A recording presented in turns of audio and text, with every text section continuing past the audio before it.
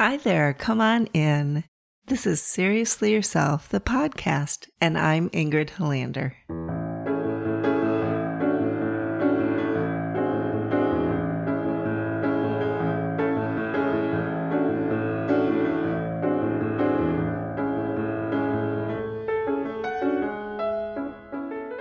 Hello, how are you? Come in, have a seat, relax, kick off for 15 minutes or so. Just enough time just to get a little boost today. I'm so glad you're with me. Thank you for joining me. This month in Seriously Yourself, the community, we're talking about visibility. Visibility, meaning the ability to be seen, right? And along with that, the ability to see ourselves in all of our fullness and wonder, and then to allow ourselves to be seen in the world, right? How hard is that? How hard is that? You know, we're so taught to ego up, create the alter ego that can be seen. And often we need those, those little impressions that we bring along with us to be in certain groups of people, certain spaces, right? Like, how do I show up and do this podcast? Well, I hope I show up with as much authenticity as possible. I hope you feel like you're seeing me. That is a goal. And some days, it's like maybe you're hearing the therapist-hatted person or the person who is playing with the microphone or something like that. Maybe I'm hiding behind something. It's good to check, even when I come onto the mic, it's good for me to stop and check. Who's talking? Who's talking to you? So I would say I'm here. I feel pretty here today, and usually do, because I like to talk to you. It's really fun, and of course it feels pretty simple. I'm not seeing your faces in return, though I would love to. So visibility requires vulnerability, right? It requires that sometimes tender looking in, noticing what is present within, and sometimes on the outside of us too, and then letting that sometimes be seen if we so choose, or at least seeing it ourselves and then deciding about it, right? Visibility requires vulnerability. And the queen of vulnerability, I don't know if she's called herself that yet, but Brene Brown talks about that quite a lot. In her book, Dare to Lead, she says, vulnerability is the birthplace of love, belonging, joy, courage, empathy, and creativity. It is the source of hope, empathy, accountability, and authenticity. If we want greater clarity in our purpose or deeper and more meaningful spiritual lives, vulnerability is the path. Wow. Really makes me feel like, okay, so worth it, right? So worth being vulnerable, which is why it is the topic of the month for August in the community. So worth being vulnerable so that we can be visible, and maybe not just visible with the eyes, but visible energetically around people. Recently, I read a post by a philosopher named Charles Eisenstein, and he was talking about the difference that makes a difference for what the world chooses to change, right, to help, really comes down to love, right? We can know that the monarch butterflies are suffering, right, and becoming now endangered. We can know that. But until we recognize that we love them and that we would desperately miss them in our world, not only because of the ecosystem being offset, right, in a negative direction, but just missing them. Until we can feel that love, right? That vulnerability, we won't make a difference. There will be no collective movement, which is probably what it requires of each of us somehow to call upon anything that needs to make the changes. So vulnerability, the ability to be seen, felt, known, really is not only important personally, so that you can come to the end of your days and go, I was here. I was here. I lived. I made a difference somehow. It doesn't have to be big. It can be like the beating of the butterfly wing that connects to the rest of the world. But it needs to be you, right? It needs to be you. So how do we take a breath and just notice, here I am.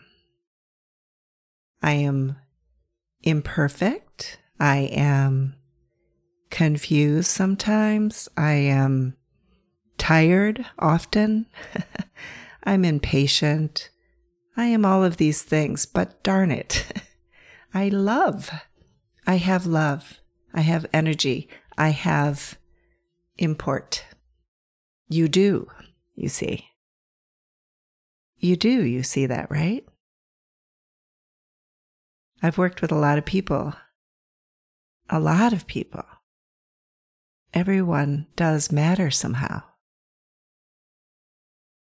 And it's interesting because the things that are most vulnerable in a person, or maybe they consider to be the shortcomings or the pain of life or the difficulties, are exactly what holds the power, almost, if I can use that word, the consequence of that person in connection to other people. When you have had things that have happened in your life that you have been able to somehow come to some kind of understanding about, maybe you've really been able to take the constraints out of them and notice them with a full embrace, whether it's loss or pain or yearning, frustration, longings, clarities, courageous moments. When you're able to get clear with those because you are able to be vulnerable both with yourself and with others, right? Those can all be seen.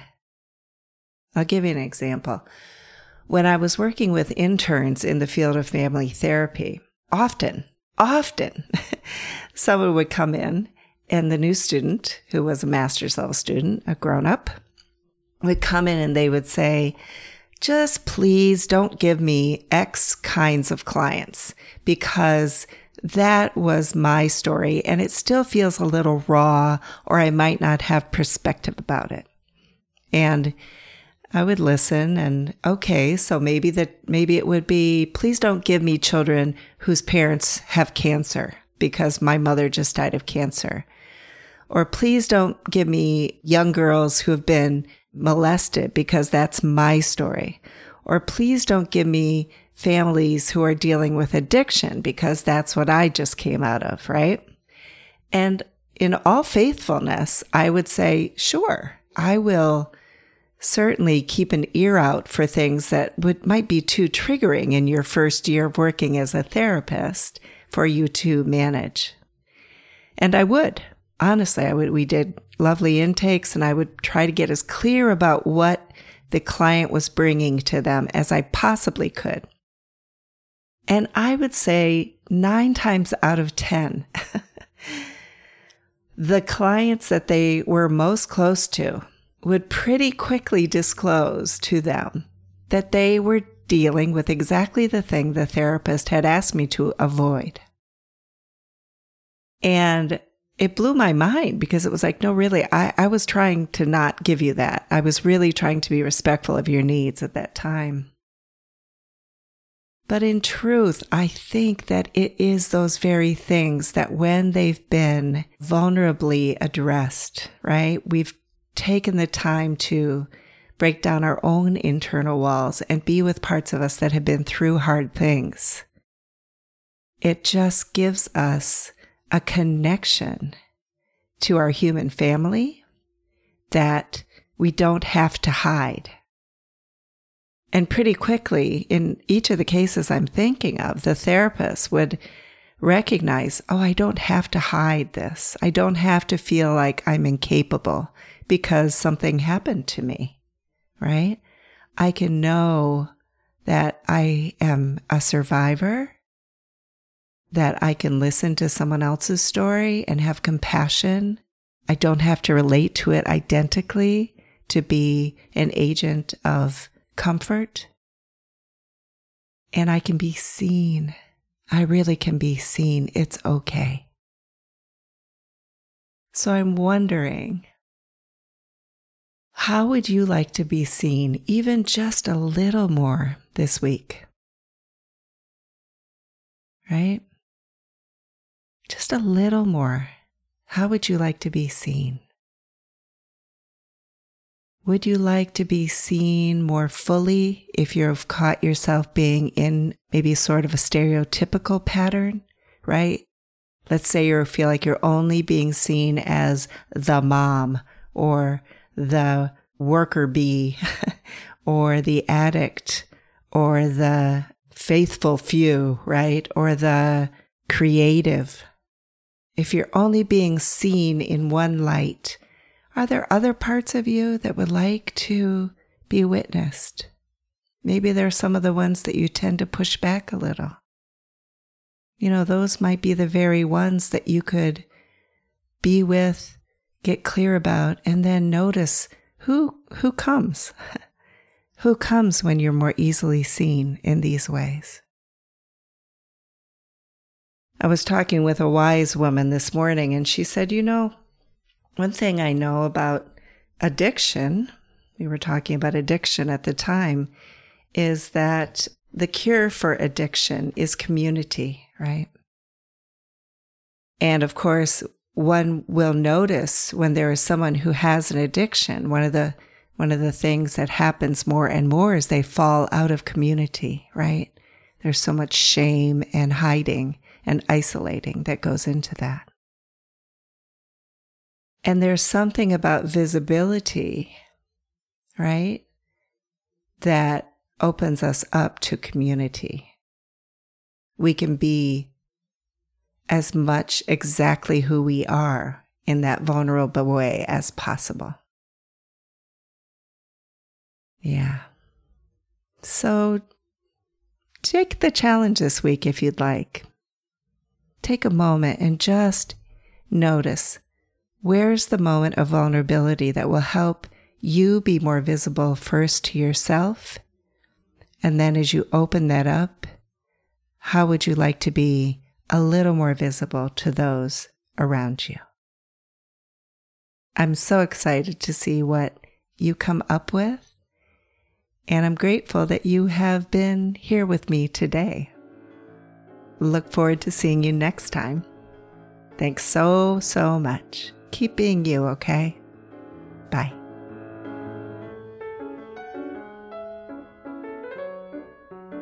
Thank you for joining me for this episode of Seriously Yourself.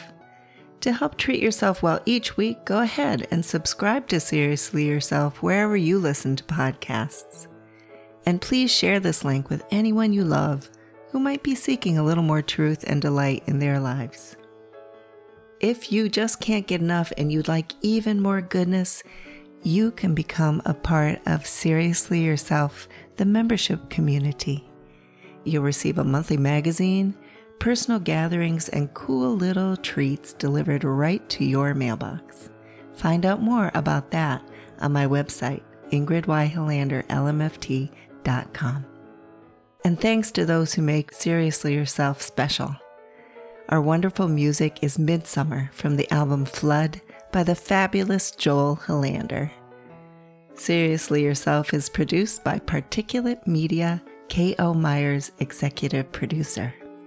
The ideas and inspirations come from beautiful humans like you that I feel lucky to know. And I'm Ingrid Helander. Take good care of yourself. See you next time.